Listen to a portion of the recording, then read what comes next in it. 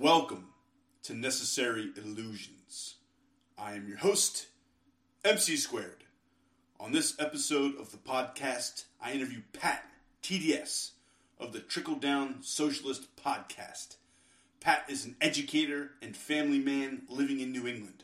He's also active in his local union, and on the show we discuss politics, organized labor, class warfare, and the scandalous U.S. healthcare system. Hope you enjoy. Solidarity forever.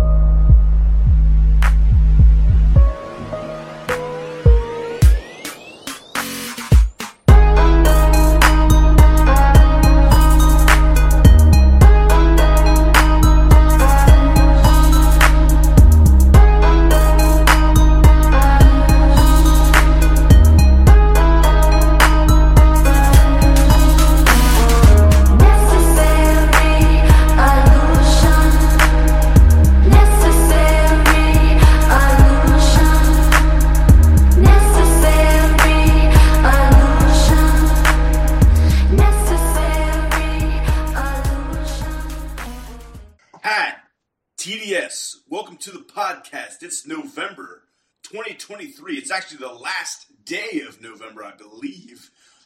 We did a little pre-call here. We were going to do it, I think, last week or 2 weeks ago. We're trying to follow up every month, so welcome back. This is the third time I think you've been on the show. Welcome. Thanks, man. Who's keeping track at this point, right? Yeah. We just kind of set up a regular thing, and we like to run our ideas by each other. I'm just going to call this episode Pat November, and then the next time I see you in December, you know what I'm going to call it. Pat TDS December. You know? You know what? That seems like it could work. Yeah. You know, but we were talking about the healthcare system. State of the healthcare system, you get paid and reimbursed for procedures. Sometimes the best outcomes are not factored in. Sometimes maybe the best outcomes might be I am in healthcare. I don't disclose exactly what I do, but I am in healthcare. I'm an insider, I would say. I'm a clinician.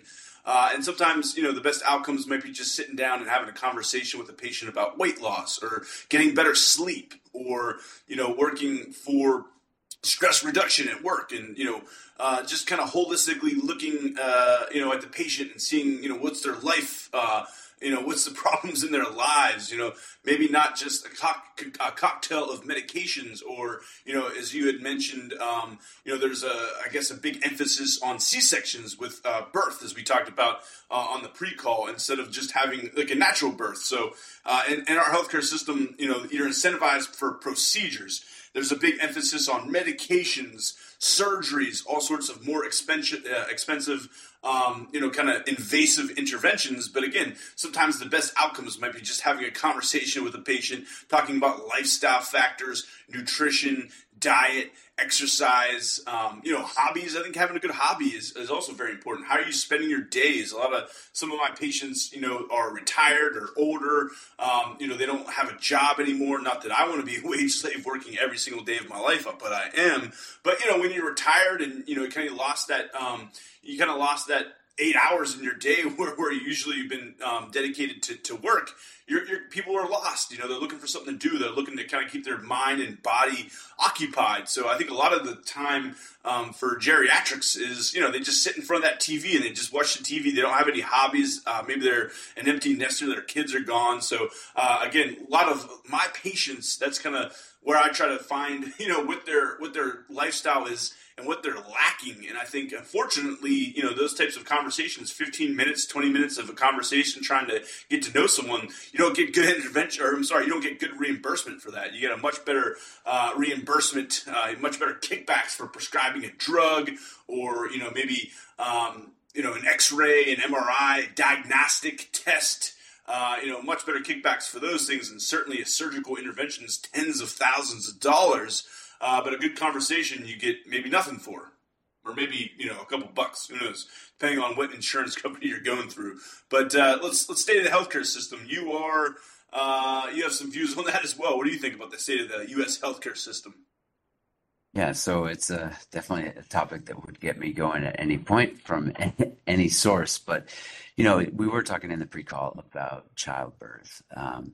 And I think it's important to recognize, as we have in the past, and as you have with other guests of yours, it's a profit-driven system, right? So there's no denying the fact that, not only, the hospitals and doctors and the drug companies, but also the insurance companies that are, you know, basically artificial middlemen deciding on the care that you receive. All of that is driven by an incentive for profit. And when a system is set up like that, then you have to really ask yourself, whenever you interact with it, is this something that's being prescribed to me because of is the profit motive at all at play in the decision to prescribe X treatment or Y intervention, or even a pharmaceutical intervention? Like you said, our country is overprescribed as compared to other countries, and our outcomes are far lower. You had a fantastic episode with dude whose name escapes me right now, but about the Cuban medical system. Oh yeah, under blockade, right? With outcomes far better than ours in terms of maternal mortality rate, and on down the line. Cuba spends, I think, 5% per capita on health expenditures than the U.S. does, with about the same outcomes. That's a scandal. That's a scandal. And they're under blockade, and a blockade from a country, the U.S., that has access to and serves as either creator, patent holder, manufacturer, or kind of they use other countries as contract manufacturers for their patents of so many medical devices and so many necessities in a hospital setting in these days, and to have the outcomes they do under that blockade, and to have a system of like great outcomes, really good outcomes. Doctors, they export pennies doctors on the doctor for pennies on the dollar, pennies on the doctor. Yeah, that's their number one export, I believe. That's what Cabral was saying. I think it also gets back to, in terms of not just the profit motive, but another really important point you were making, and I think it's really great that as a clinician you emphasize this, is the idea of stress reduction, right? And I think we're only starting to understand the effects that stress have on the body, but one of those effects is an inflammation, right? And that inflammation causes so many of our maladies, so many of our ills, so many of our aches and pains. And I was just, starting to mention to you, and this is like, I wasn't even setting out to lose weight, but in the spring, because I had changed districts to a district that I can teach in much closer to home and 9 miles away from my house, I've been riding my bike again, something I used to do to get to work. And it's a de-stressor. It really clears my head. But as a function of biking, 18 miles a day, and just my busy lifestyle because of my kids and such, I lost 60 pounds and change. And I just feel much better. The inflammation in two of parts of my body that I've had surgery on in the past because of sports-related injuries, just feel so much better now as a result of that weight loss and diet change. Just paying attention to my food and eating more whole, organic foods prepared at home, seldom eating out, partially because of the economic factor there and how unaffordable our lives are. But, I just think it's a really great point you make. It's like, how can we look at stress reduction and interacting with the healthcare system as it currently is constituted is not stress reducing, right? So even in that fact alone, never mind the fact that we are no longer, it's very rare to find health insurance where you just pay your premiums and then you maybe have a copay, right? I don't know about you, but for the first time in since I've been in a union in the last couple of years, I've been getting bills after we interact with the system, whether that's our primary care physician or a quick trip to urgent care or to the hospital for something. We're getting follow-up bills. So I just got a bill. I went to this dentist. I've been going there for years. I have pretty good health insurance. All of a sudden, I get a $150 bill for a cleaning and a 5-second exam, like 5 seconds. Like, everything looks good. Knock on wood, never had a cavity. And an X-ray. $150. My insurance company paid like $60. And I was like, what's the problem here? Like, I've been going here. And what changed? Well, what happened was the main doctor wasn't in, and it was an assistant. So even though the practice was in network and the main doctor was in network, this new guy was not in network. And guess what? Who gets the bill? Me. I get the bill. It's insane. I mean, I'm angry not only with my insurance company because these rules are so stupid, but how about the dentist? Clinic, they could have been like, hey, this is your doctor's not in network. Do you still want a 5-second examination? No. How about just the cleaning? I'm going to get the hell out of here. I don't want a $150 bill. Get the hell out of here. It's just nuts. I'm fighting it right now, and hopefully it will be resolved. But this is problems they don't have anywhere else in the world. It's insane. We don't have a healthcare system. We have a national scandal. Don't get me riled up. No, and I think it's important that we tie it to the discussion that we set out to have today about unions.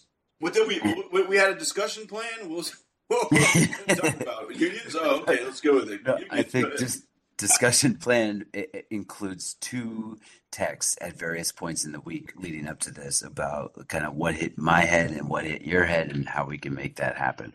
But yeah, so I'm on the contract action team for my teaching union. And as part of that, I also joined up as the Unit A, the group of teachers rep for our district, and going, and talking about healthcare and whether or not we can explore other options. But we have too high of a risk pool, apparently, at the current time to be in a good negotiation. What we should be doing is spreading out risk throughout the entire population. Right. So one of the only thing that we have is like a socialized medical program, Medicare, essentially, for the most expensive members of our population. It's so insane. We're paying insane amount of money to keep the most expensive percentage of our population, the older, adults and whatnot. They're the ones that get sick. They're the ones that need procedures. They're the ones that have falls and have hospital visits and that sort of thing. If we spread out the risk throughout the entire population, it would be so much cheaper for all of us. And the worst thing about like private insurances is like the dirty little secret. I saw a good video that Jon Stewart did. I don't think he's a radical leftist by any means, but he's at least an ally on our side. But we have taxpayer dollars go to the government, and then the government pays billions to these health insurance companies to provide us whatever profit-seeking middlemen services that has nothing to do with health. And then we pay them more money for our premiums, and then we also have a copay, especially when we go see specialists. So it's just like a dirty river of money laundering and just a real scheme, a real scandal that's going on. And again, tons of our tax money, of course, goes to Medicare, funding the most expensive people. But if we would just, kind of spread that money around, I'm an anti-capitalist, so all this money stuff doesn't really, even appeal to me that much. But I mean, just economically looking at it within how the system is structured, if you spread out the risk, throughout the entire population, and then it would be a lot cheaper, I think, for all of us. And the one thing, the way insurance works is it's a flat tax. It's not progressive like in the Western democracies, quote unquote democracies, the United States and stuff. We have progressive tax systems, so the rich pay more, at least in theory. That's actually not how it works here anymore. During the golden era of capitalism for about 20, 25 years, when there's no crashes or booms, it was just kind of an egalitarian, after World War II up until I think Nixon got us off the gold standard, was, egalitarian growth, the golden era of capitalism, progressive taxes for the rich, where they pay more, and the poor, pay little or nothing, depending on how much you make. But the way insurance works is it's a flat tax. So we all pay the same, whether our age and whether we're high risk or whether we're old or young or low risk, it doesn't matter. It's flat tax. And it's not fair because, for example, the CEO is going to pay the same amount for the janitor, even though, the salaries are way different. And the other thing is the CEO's probably got good accountants and lawyers. They can kind of move money around, and so their burden probably out of pocket even less than the janitor that cleans the floors. And obviously, it's going to be a much greater burden or a higher percentage of the salary of the janitor. If we had a progressive tax and we spread risk throughout the entire population and actually got rid of, had a universal payer, or even had like a national system like the NHS in Britain, where we have government operated healthcare systems, kind of like the VA does, for veterans here in America. But we could have that everywhere, and maybe you get a choice, maybe you don't. I mean, I'm for improving public access to healthcare.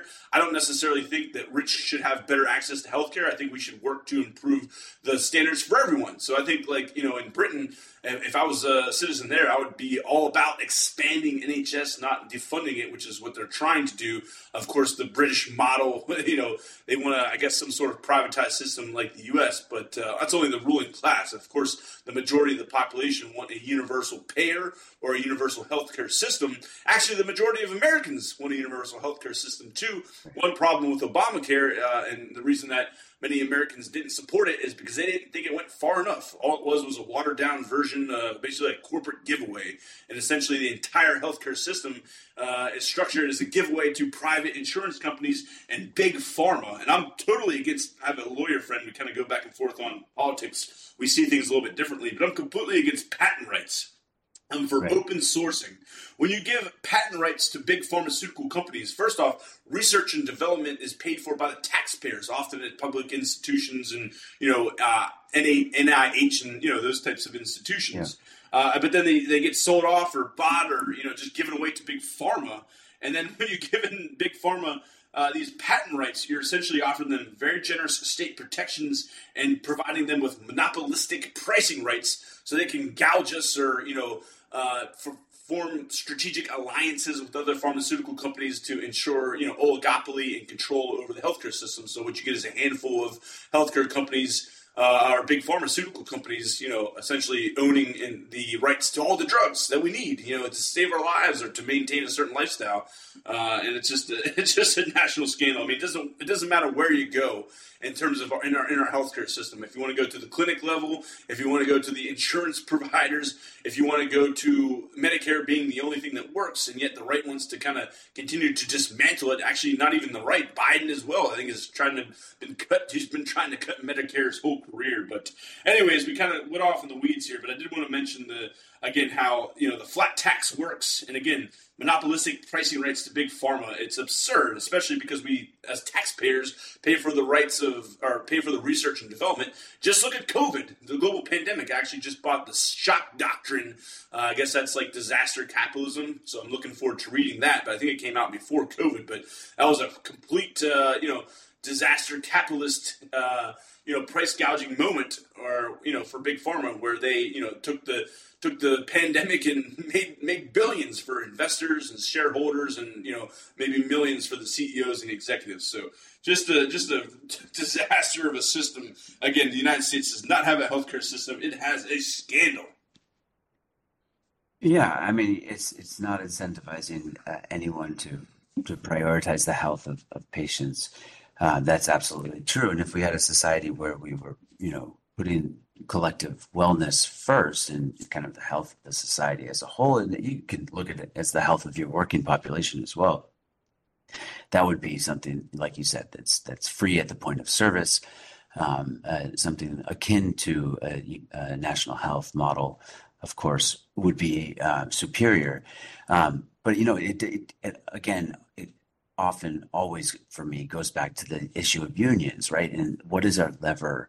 What is our best leverage as workers for pushing back and trying to get concessions? And even though it feels like we're very stuck sometimes in the process, especially like I was mentioning with my contract action team and the look at our healthcare and whether kind of basically our hands are tied this round of negotiating because of our high risk as a pool, which is, again, ridiculous. But this is our only avenue as workers to stand up collectively and say, this is not okay. We're going to need more of in our case, district contribution towards our healthcare, or in the case of workers who work for companies, or the corporation needs to make more of a contribution. But these are Band-Aid fixes, right?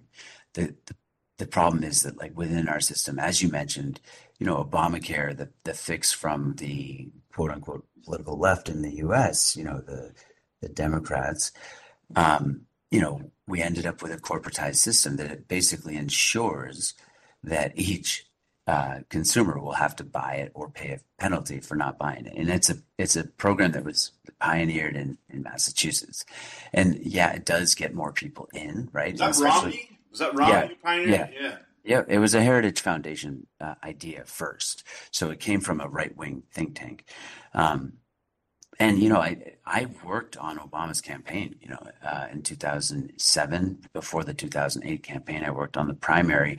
The thing that drew me to his campaign was his quote where he said, making people who can't afford healthcare buy healthcare is like forcing the homeless to buy a house, right? It's like it doesn't make any sense. And he called that out in his. And then he went ahead and did it anyways. Yeah. I mean, he had to. I think at the time, and I'm not making excuses for him. Here we go. Here's the excuses. Let's hear them. No, I don't want to make excuses for him. But the fact that companies were allowed, corporations and pharmaceutical, lobbyists and healthcare lobbyists were at the table negotiating this agreement just guarantees that you're going to have a corporate-friendly agreement, right? It's just not going to get the people's agreement. Nothing that was actually driving the energy, the unprecedented so here's something youth turnout. Yeah. Doesn't have political support.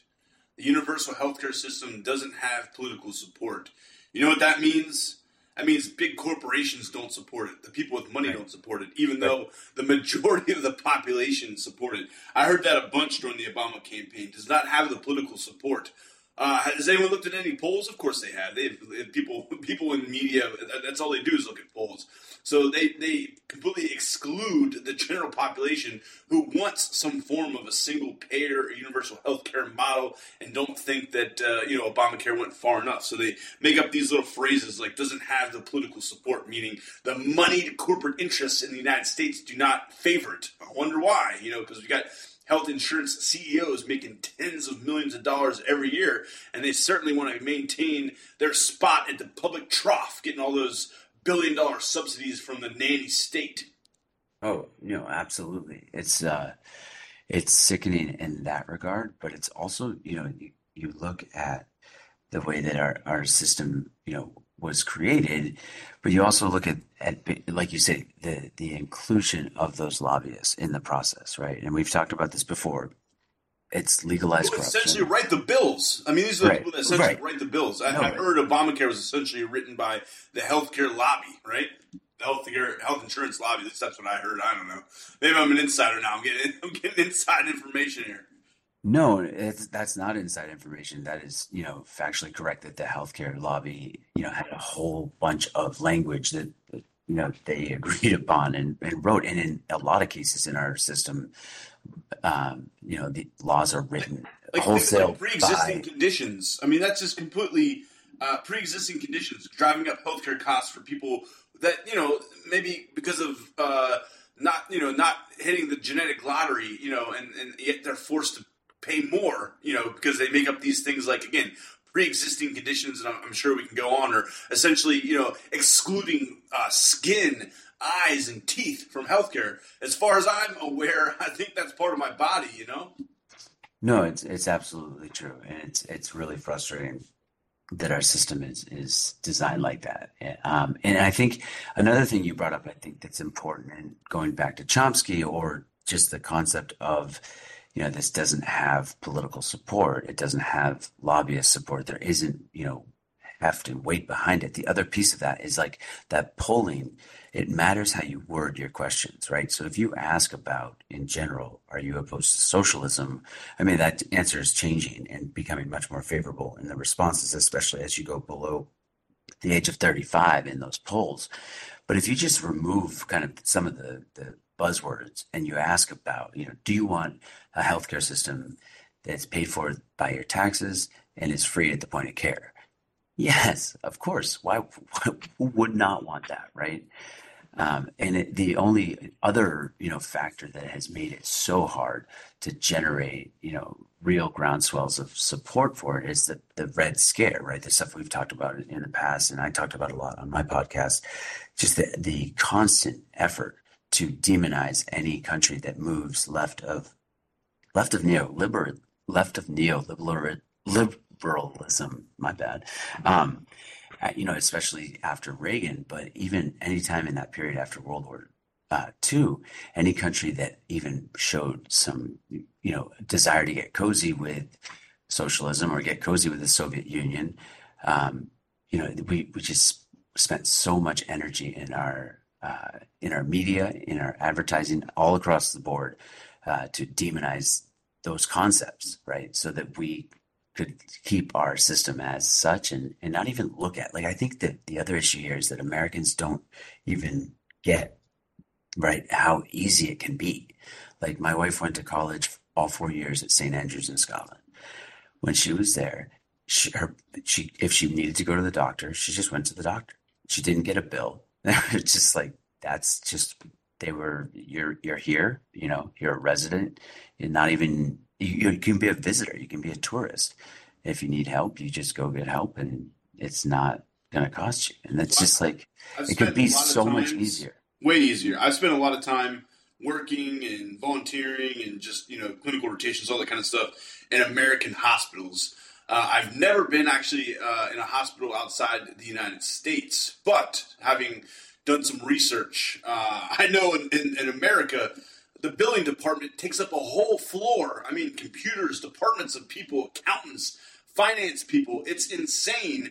And from talking to other people, there's some of these clinics, especially like in Europe, they don't even have a billing department, or maybe there's a little room in the basement where they keep the old spreadsheets and stuff like that. But if you go to an American hospital, often the billing department, the accounting department, the people that work with insurance claims, it's a whole floor. That could be doctors, nurses, beds, offering procedures. I mean, all sorts of things. But unfortunately, in the American healthcare system, that's taken up with, business people, accountants, spreadsheets, computers, all to just track payments and, money flow. Absolutely. I mean, it doesn't make sense. And like you say, I mean, there's so many people who stand to lose their jobs if we were to go to a single payer system. But that's only because we have so much waste within the system, right? You look at what we pay per capita, it's just far outstrips any comparable nation in the world, and our outcomes again are horrific. And the administrative costs for Medicare are a fraction of what they are for health insurance companies. People always talk about the government being, some big giant bureaucratic agency, which it is. It's not a good thing. I'm not for bureaucracy at all. In fact, I think the reason we have bureaucrats are to make people's lives more difficult. So I'm not in favor of big, giant government. I'm an anarcho-syndicalist, so anarchy is kind of my main philosophy. But, in terms of what I would rather have a public, operated system, a universal payer, universal healthcare system, get rid of the middleman. And again, the administrative costs are a fraction of what they are for these big, giant insurance companies, these big bureaucracies of hierarchies and CEOs and board of directors and middle managers and lower middle managers and, insurance processors, adjusters. I mean, just all sorts of jobs that we just do not need. It has nothing to do with healthcare. These jobs do nothing to improve healthcare outcomes. In fact, they probably hinder them. Absolutely. Like we said, the more you interact with the system, the more you try to get things covered. The system is designed to have you drop off. Either they drop the call on you, or you just don't have the time to follow up. And it's the stress we're talking about. But the other piece of it is like, there's so much within our system that is very successful at driving desperation, right? Whether that's desperation for lack of time, desperation because of high levels of stress, desperation because you've got some overriding debt. You're running at a loss, right? You can't keep up with the bills. You can't keep up with inflation as it's hit, but you just can't keep up with life. That keeps us from working out solutions. It keeps us from meeting our neighbors and talking to our neighbors. It keeps us from leisure time to read, time to think. It keeps us from those things that would, drive us to work together to design a system that would serve all of us, and would meet needs as opposed to just kind of being bloat, or in the case of our federal tax dollars, going towards funding wars that are overwhelmingly unpopular and that lead to, as we've talked about on the show and as you covered quite well over the last month and a half, genocide, right? And just mass death. We export death because of our taxes. And what if we, actually listened to what people wanted and we went for, programs that could build health, build, community. Communities. Oh yeah, yeah. That's where I was thinking too. Yeah, I mean, anarcho-syndicalism, as you ascribe to, and is something that I think could be integral in, saving us from climate change, actually, relies on a central community, like, the workplace in your case, but it could really be any small groupings, right? As long as we, as long as people just get to know each other. Like, it could also work in a highly technologically advanced society. In fact, I think it's the only way it could work in a highly technologically advanced society.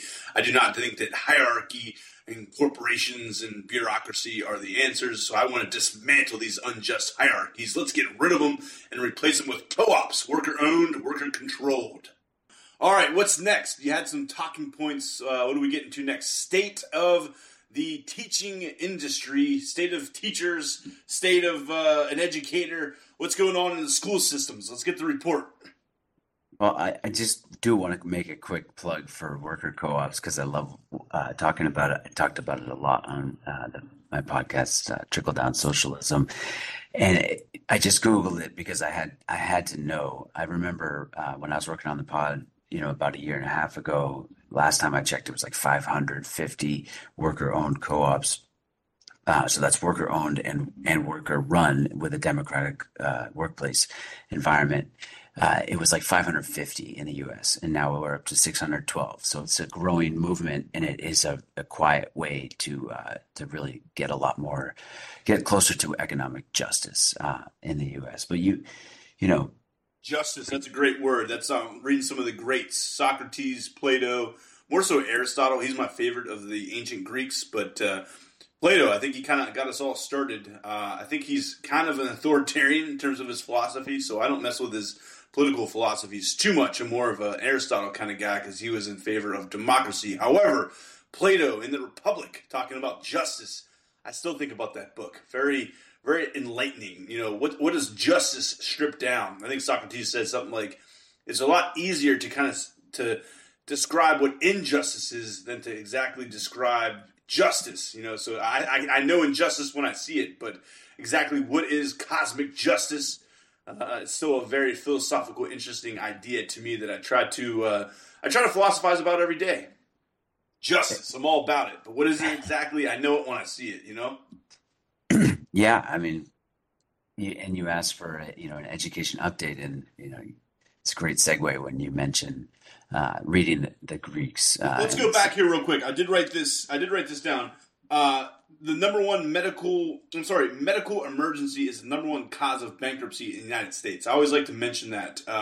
So we have this model where supposedly we want these health insurance companies, and we want to keep our doctor, and we want the state out of our health care. But what about that stat right there? I mean, medical bankruptcy is not a phenomenon known in any other country in the world, at least that I'm aware of. It's certainly not on the scale like it is in the United States. But anyway, sorry, I wanted to interject that. I did write that down. That was the last thing about the healthcare I wanted to get to.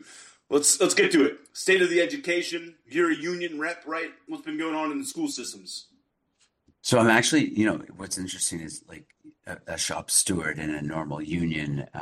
We have building reps, and I'm not a building rep in my current building. What I am doing though is kind of representing our school within the district on a union basis on the contract action team. So we're in a bargaining year. We're up for a new contract, and we're just looking to make sure we get as organized as possible so that we can get word from each of the schools and each of the teachers and really get feedback from them first, so that we go into bargaining with word from our teachers. It's like, what do you need? What do you want? What are what are the troubles you're facing? And what should be our main push as we move into negotiations? And as teachers, we're in a good place right now, and I feel despite the vitriol from the right on stuff that's like not even based in reality in terms of like, all kinds of crazy accusations that we're facing. But, I want to stay focused on the idea that like teachers, we have momentum. I think parents faced some of the realities of teachers and saw some of our challenges firsthand when they stayed home with their kids and tried to facilitate online learning. And that was with another educator driving the process, right? It still was felt as so difficult that I think, there's a bit of, I think, attitudes about teachers and the efforts of teachers' unions are far better understood now, I think, by the working class and, by people across the country, right? We saw Portland, Oregon teachers go on strike for 3 weeks. That's a pretty drastic action. It's against the law in Massachusetts for teachers because of the nature of our agreements with districts. Which is insane. We should never be bargaining away our ability to strike. That's the only leverage we have. And I'm so against that. But of course, the ruling class wants to always fit it in these kind of contracts and take away any leverage we have and take it from us. Well, what's interesting, though, is that we do, in fact, strike when it comes to it, right? And so what ends up happening is we just, the district files, some legal action against the teachers union for illegal strike. It's just a wildcat strike, right? So it's just not often endorsed explicitly by the union president, and it's done more at the membership level. But, it happens, and then part of the agreement after the fact ends up being, we'll drop our charges against you, you drop our charges against us so that we can get this agreement signed by membership, right? And it's just another barrier, right? You say, I totally agree with you. It should never be made legal to prevent folks from going on strike, especially when it's decided collectively. Did you see that they wanted to, in the courts, they wanted to pass some stuff? I mean, I haven't followed it too much, but I saw it that they wanted to basically fine, or I guess you can be liable, you can be sued. So workers can be sued if they have to close down, let's say, a factory or a plant. They can sue them for every day that the factory had to be closed down. And if you're talking about like big auto factories and big auto companies, it could be millions of dollars a day, you're expecting these union workers to pay back. So that would obviously saddle them and completely, if this type of precedent was set, it would pretty much end, workers' ability to strike, because I'm sure that they would do all this stuff like they did with student loans, and you can't go bankrupt. That's one of the most. I tweeted this earlier in the week. It's one of the most cruel, savage techniques of class warfare to date is to strip student debtors of bankruptcy protection so that it follows them for life. But that kind of stuff, financial implications for going on strike. I mean, they want to make it illegal. They want to fine workers, make them liable, be able to sue them. If a union gets tens of millions of dollars in fines and legal bills, they can't make that up. They're not CEOs or board of directors making big salaries. These are people just scraping by, Yeah, I mean, and that's the beauty of the power of a union, right? So even in states and places where those types of fines are legal, then those types of fines are levied. They are often negotiated out as part of the bargaining process, right? And so that's the strength of the union. And, the Janus decision from the Supreme Court is another big court decision that was feared to be a setup to further weaken unions, as they've been progressively weakened since the Reagan era. But in my experience, and might be because we are in such a quote unquote blue, more liberal leaning state, we only have like 3 holdouts out of 65. Who have opted out of joining the union at our school. So there are these ways that the right wing, especially, but Democrats also, you see Biden, cutting off the railroad workers at the knees when they were right at the very opportune time for them to strike and really win the concessions that they needed. We still see the union rising, right? The union membership is rising. I just saw the last stat; it's going down. I actually saw from 2021 to 2022, it went down like 0.2%. I found this article the other day. I don't know what it is from 2022 to 2023, but it went down like 0.2%, a tiny fraction. I actually was expecting it to go the other way. And in the same article, I believe that private sector workers are now down to like less than 7% unionized. The majority of unionized workers in America are federal workers. It's still a very strong union, but even the right is trying to attack that. So, right. But no, yeah, I think 2023. I'm hoping to see that number come up a little bit. We'll hope for the best. We're hitting on this labor summer that we had. You know, a lot of unionizing, a lot of striking, a lot of all kinds of good stuff. I think happening for labor. So I'm hoping. So I think here's the other thing too. At the same time, an overwhelming majority of Americans support unions, and that number actually was definitely growing up over the last couple of years, support for unions. So that's a great thing. I'm hoping to see membership rise as well. I would have to see the article because that's not the data that I've seen. And also that might be specifically looking at membership within a union. And so then you're looking at percentage dropping because of things like the Janus decision and the opt-out clause, right? The idea that it's now legal to opt out of public sector employee unions, and that's following for private employee unions as well. But I think you make another, a good point in terms of public attitude. And the 7% number of unions within our economy is a really key number as well. On my podcast, I had Kurt Anderson, a long time. He did a number of things in media, was an editor at top magazines and stuff, and he kind of did a retrospective looking back at the economy and being like, I was kind of just going along, and now I'm looking and it's just this diabolical plot. It's called Evil Geniuses, about the Reagan era and how a number of players there set the stage for the weakening of the New Deal. But a big part of that is weakening union membership and making it more difficult for unions to operate. But the key number seems to be in a society about 30%, right? And that was the union membership we saw in the lead up to the New Deal. After the New Deal, when union protections were put in place, and it was made much harder for antagonization of unions, especially violent antagonization of unions by the New Deal, we saw those numbers get up upwards over 30%. And that's when you start to see like actual, you mentioned the golden era of capitalism. Well, it seemed like capitalism was working. I know you use that term facetiously, but, and it was a more economically just, especially for white folks in the U.S. Black people too, though, actually. They actually got jobs after the war. So like in Detroit, Big Auto, that sort of thing. I have the statistic here. Actually, the article is from the USA Today. So we're talking mainstream media. U.S. labor member movement is more popular than ever, but union membership is dwindling.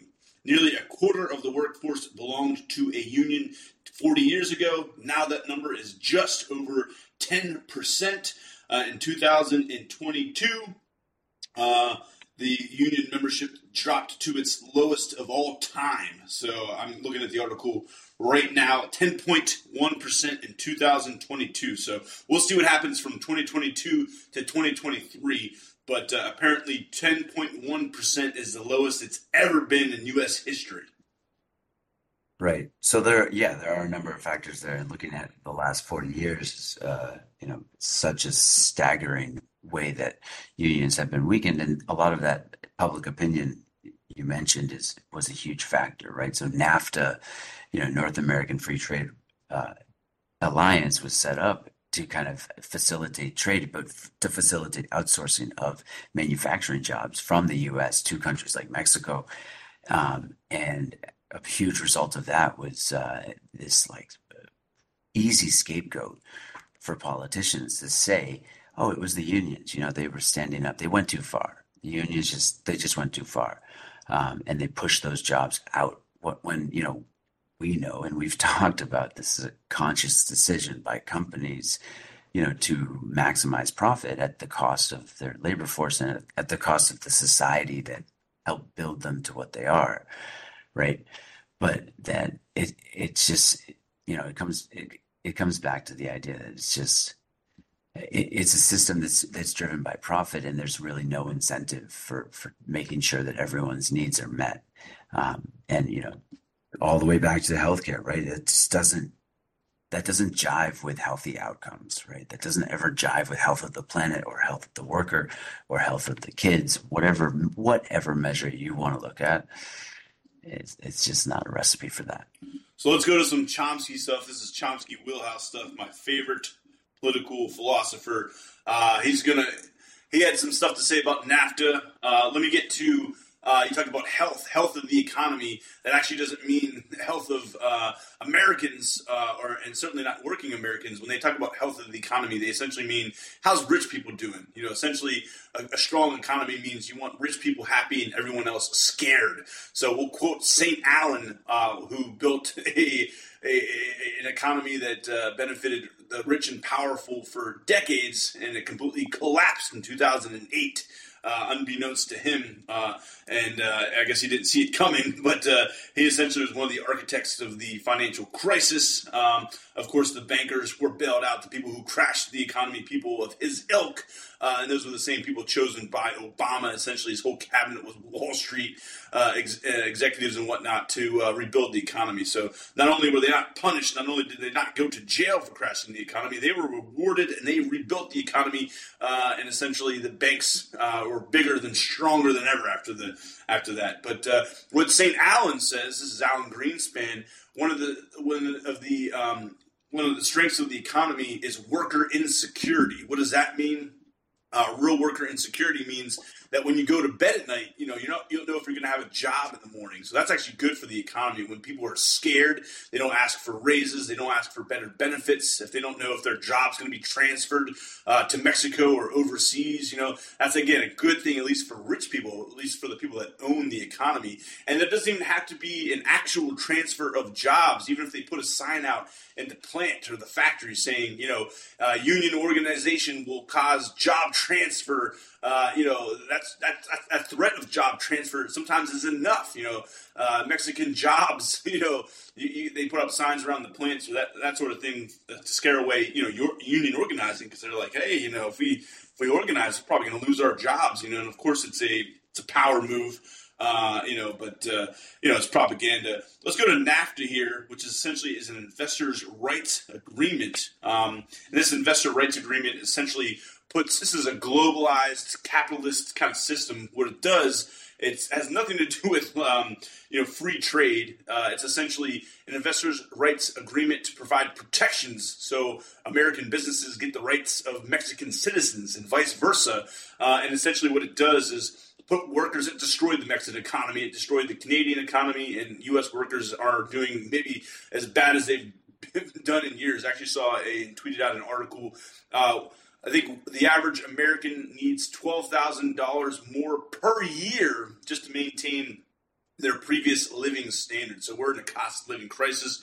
I think 60% of households live paycheck to paycheck, or maybe it's even higher than that, or maybe it's 60% can't even afford a $400 bill. So just things are not good, not only in Mexico, and that's why we have this migration crisis, because the Mexican economy was destroyed by NAFTA. But again, it's very cruel. It's a very twisted system. Neoliberalism, what it does is essentially it puts workers of the global south in competition with workers of the industrialized countries, like the rich countries like America, Canada, and Europe. So what it does is bring wages down for everyone.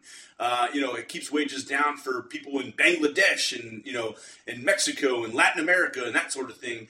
But it also keeps wages down for American workers, because American workers, unless wages are slashed, they're not going to be competitive on the global scene. And of course, there's no benefit whatsoever to make Nike shoes or whatever in Thailand or Bangladesh or Indonesia or wherever they're made these days. There's no economic advantage. There's no material competitive advantage. It's just cheap workforce. That's why they're made in these countries of the global south.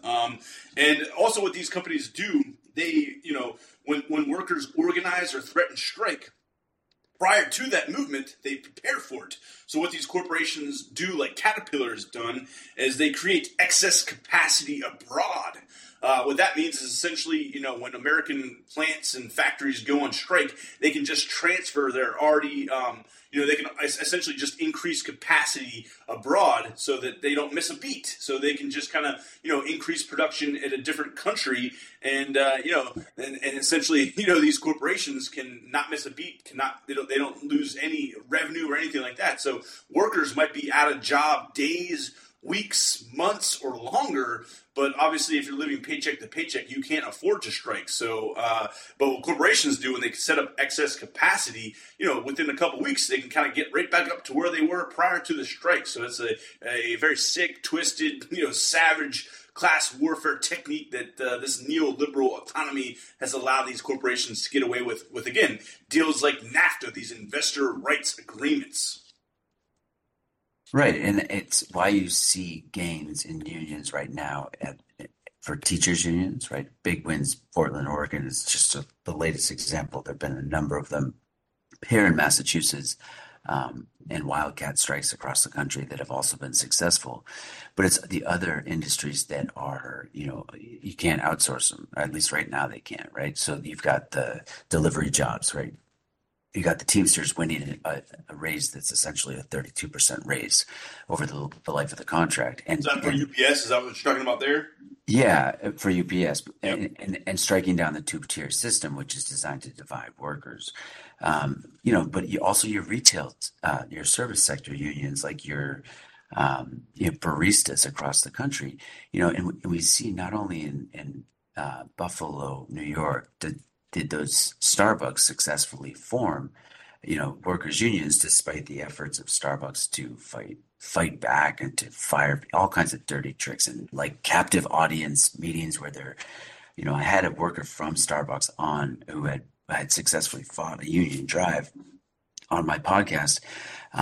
And he laid out all the tactics that the company had been using, and it's dirty stuff. But we're seeing the unions in places where, workers are interacting with the public frequently, right? Teachers, service sector, delivery drivers, and also jobs that couldn't, historically have been outsourced. But the huge win is that UAW win, right? Because that's one that was militant, right? Had really gone to bat for their workers, and worker membership had shown up, and the community had shown out in the 70s, in the 60s in Detroit.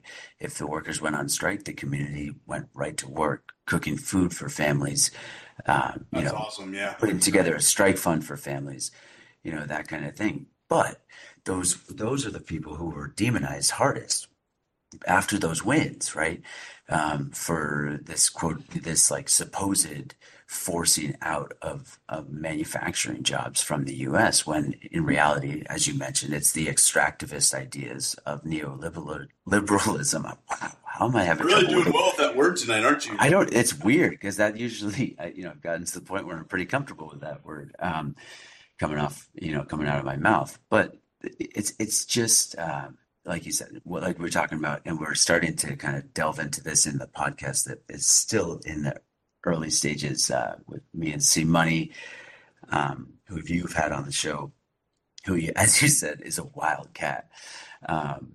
He's a funny guy. He reads very extensively, and it's just I totally lost my train of thought there, to be honest with you. What are we going to cover tonight? We're diving into it. What are we going to cover tonight on the podcast? So we're about an hour in. What do you think? What should the show be about? I just wanted to make sure I tied this up. So the extractivism piece is something that we're diving into. So when we are ready to release this show, it will dive into that concept of the U.S., being able to extract resources and labor capital from the global South mainly. And that's a really good point that we need to make sure we cover there. But as we said, we wanted to be talking about unions, and we wanted to kind of be tying that together with healthcare. And, the only way I see it at this stage, aside from, a mass movement of like a mass strike to demand better healthcare for all, Instead of just members, right? That's right. where the union, I think, is the shortcomings here in America.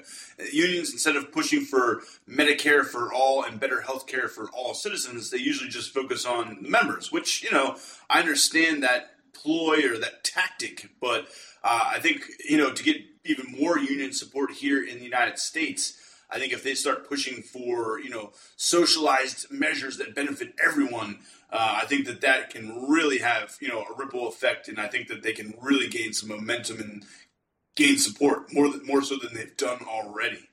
Well, and that's what happens when you get to a level of like 30% of society, of workers within a society being in a union. That's where you get outward pressure on other jobs, so that even if that job's not within the union, they're seeing, competitive healthcare or competitive pay. It's when you get to a point where it's like hard to find a job that doesn't have a union option that you could find. That's when you see those gains spread throughout society. But that's still within the capitalist system. And as you've mentioned before, and as I tend to agree with, those systems designed for profit are not ever going to end well for us, for workers. Yeah, I mean, I'm all for unions, but essentially that's just asking, for more benign, benign system of capitalism. Essentially it's like asking the king to be a little bit more benevolent, to be less harsh. Instead of, joining unions and begging CEOs and executives and whatnot to be nicer to us and to pay us better, what I'd really like to do is sit down strikes, general strikes, and eventually, in the long run, workers taking over the means of production. That's the long goal. Unions are just a step in that process. And then corporations, I wanted to make this point too, they would much rather make and spend billions and billions of dollars on union busting tactics and anti-union propaganda instead of just using that money to pay their workers, because it's a tactic of class warfare. They know if they spend millions, if not billions of dollars, some of these corporations combined, to essentially break up the unions and to prevent organization, they knew in the long run that's going to be great for business and great for the bottom line. The other thing here too, gig work. Speaking of St. Allen and worker insecurity, gig work is a growing portion of the economy, the U.S. economy. They always talk about jobs numbers, which are completely irrelevant. Talking about jobs without talking about wages and how they haven't kept up with inflation for decades is completely meaningless. So these propagandists in the White House and in Congress talk about jobs, depending on, if the red team's in power, if the blue team's in power, and we're supposed to clap and celebrate. Oh, great jobs numbers. Like, first off, who cares? Most of these new jobs are gig work. People, essentially have to work 2-3 jobs just for subsistence, just to get by, especially like, Uber and, Uber Eats and whatever these delivery services, the wear and tear on your car, you're not getting anything if maybe tiny fraction towards gas, but you're not getting the wear and tear on your car, you're not getting insurance, you're not getting paid time off, you're not getting retirement. So most of these jobs numbers are just service workers, gig work, where people are working 2-3 jobs just to scrape by for a living, not getting any benefit, not getting any security, not knowing if they're going to be work tomorrow when they go to sleep. Hoping for the best, but again, no security, no paycheck is not guaranteed for gig work and for a lot of people in the service industries. Militant. I was writing this down. I'm trying to figure out what this word means exactly, because I'm not a pacifist. I am in favor of defensive uses of violence tactically. But what does it mean to be militant? What does it mean to be and to have a militant labor movement? I've read that a lot, especially in some of the left-leaning and left-wing worker political readings that I've done. I want to define that. I want to tie it down. What does militant mean? What do you think it means? A militant labor movement. Non-violent? Is it non-violent? We're just very organized. What does it mean exactly? I've thought about this word a lot. Yeah, I mean, very early in union organizing, right, in the late 1800s, early 1900s, when there were groups like the Pinkertons actually hunting down and killing union members. I'm from Pittsburgh. That was the Homestead Massacre. That's what the Pinkertons, they were the ones that showed up and started shooting there. Right, absolutely, right. So at that point, the idea of being militant as a union was literal, right? The idea of taking up arms if necessary to protect one's union and one's family. One's community, one's workplace, sure. Yeah, sure. But in modern usage and after the New Deal, after World War II, we're looking at more of the use of that word, like you said, to be better organized, but to be ready to stand up, right? To be ready to stand up and strike. But it doesn't have to be that way, right? Just to be ready to push back on behalf of your workers and to show your workers, and to just like let the benefits that the union is gaining be seen, and kind of showing that the work of organizing is done so kind of at parity, with the importance of the job and the paycheck, is that union organizing and the union identity is central, right, to who you are and kind of what you believe. That's the idea of union militancy, and the idea of always putting your union brother or sister first, and making sure that like we have a collective mindset, and the idea that when something is done to my union brother, that could also be done to me, right? And so we stand united against that, for whether that's a fair contract, whether that's someone sitting next to you during a disciplinary hearing, to make sure that everything is above board and everything, that your union brother or sister is being spoken for. All of that is the idea of being a united union and a militant union. So it's not a literal sense anymore, in my opinion, but it is the idea of being willing to stand back, you stand up against that reaction, the pushback from moneyed interests and from capital and from corporate interests in particular. Speaking of the moneyed interest, Thomas Jefferson said something along the lines of, when banking and moneyed institutions take over the country, we will have lost the revolution. So unfortunately, we lost the revolution a long time ago, sometime along the lines of when corporations became people. I actually had a lawyer on not too long ago. We talked about that a little bit. We live in a corporatocracy, and tying healthcare to work essentially is a tactic of class warfare, ensuring that workers are much easier to exploit. If you have an existing health condition and you go out on strike and you're losing your health care, that could lead to death.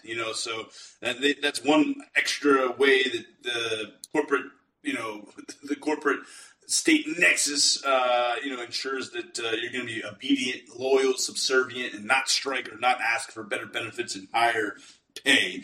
And one thing they fear is the sit-down strike, which is one step away from saying we don't need bosses, we can do this ourselves. Those who work in the factories ought to own them, to quote I think it's the 19th century factory girls. So, I think it's Lowell, Massachusetts, right? That's where the factory girls were. Essentially, after the Industrial Revolution, they were essentially taking people, farmers, and putting them in factories, taking away their dignity, forcing them to work for subsistence, driving people in the labor market. You said about, on the text earlier today, you said something about how the system is designed to be incredibly strenuous, to be a strain on us. And that's how the system is designed. It's essentially the right wants to dismantle the welfare state, drive people into the workforce, and whatever you can get on the labor market, that's your worth, that's your value. So there's not going to be any welfare, there's not going to be any unemployment assistance, there's not going to be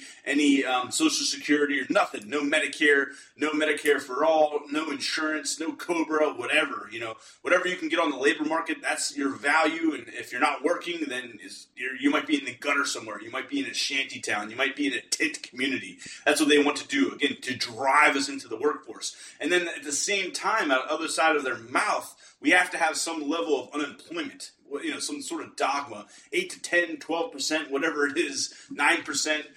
We can't have zero unemployment. That would be a bad thing, because then all of a sudden workers would have power and leverage and demand better wages and that sort of thing. So they want to drive us into the workforce, dismantle the welfare state. Whatever you can get on the workforce is, what you can what your value is, to society. Of course, we live in a meritocracy, where health insurance executives get millions of dollars a year, but you get $0 a year to raise children. So that's the meritocracy we live in.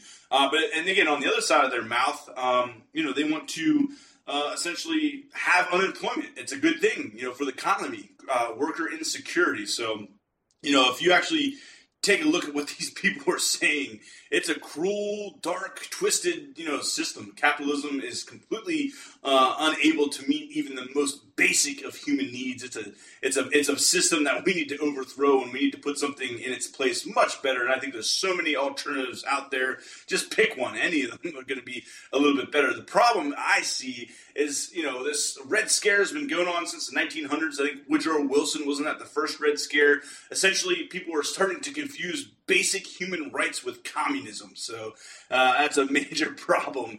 Anytime we talk about affordable health care, education, Social Security, unemployment assistance, anything like that, all of a sudden, hey, wait a minute, that sounds like a socialist or a communist idea. These are scare words.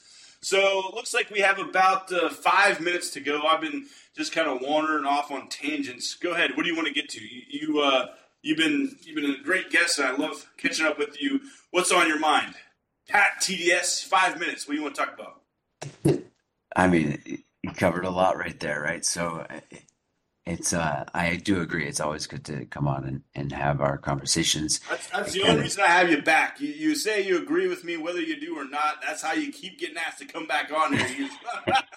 No, nothing. No agreement was deemed there. What I said was I enjoy the conversations, and I do exploring these issues. I think is really important, and I do think, as I mentioned with the healthcare system, we suffer from a lack of imagination, especially in the United States, but from anywhere within the capitalist realm, and countries that want to keep that rate of kind of business control, going, right? We just suffer from a lack of imagination, and we suffer, from intentional, driving us away from the ability to explore other options, right? And so, I think conversations like these are really important for that reason, is that whoever it might be, just kind of searching along in their podcast app, happens upon it and just has a chance to think about the alternative that's not presented in their media. I think that's the value of these conversations. And, that's what I had hoped to do with my initial podcast. And that's kind of where we set out when C Money and I kind of like started to re-examine, like putting together a show. Is just like opening up the imagination of anyone who tunes in to other possibilities.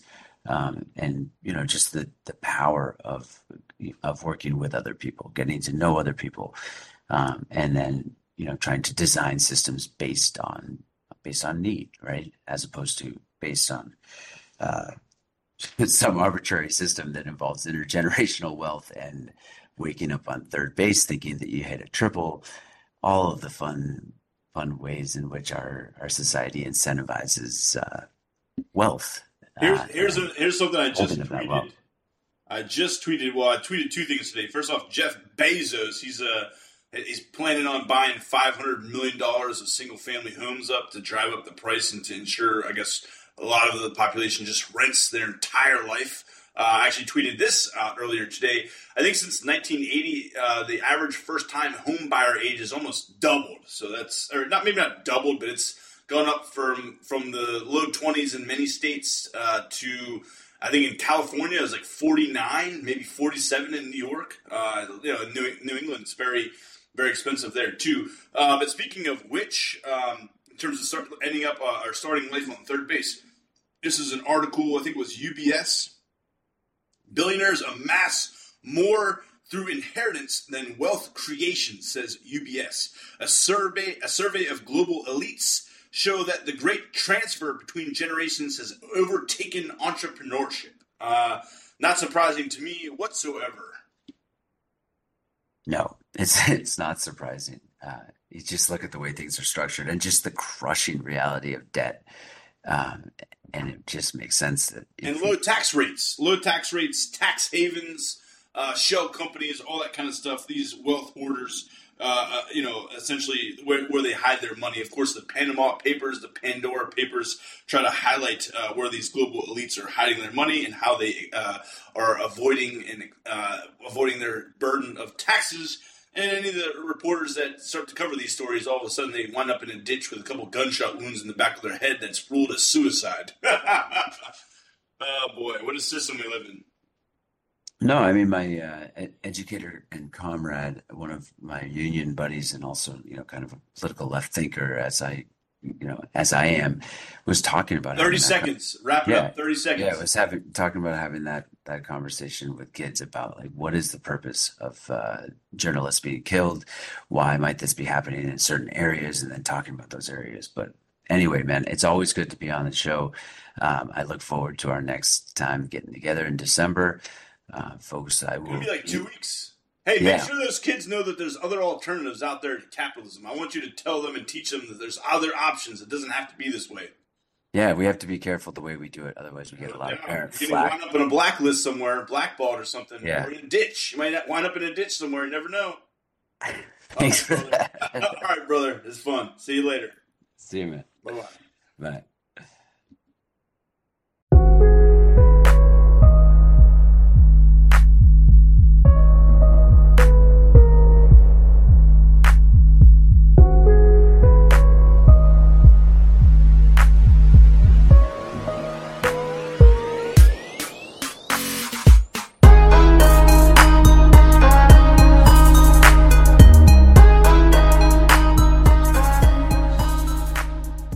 Thank you for listening to Necessary Illusions. Also want to thank my special guest, Pat TDS, for a great discussion on politics, healthcare, and unions. Shout out to Drowning Dog and Malatesta for the music. Again, I am your host, MC Squared.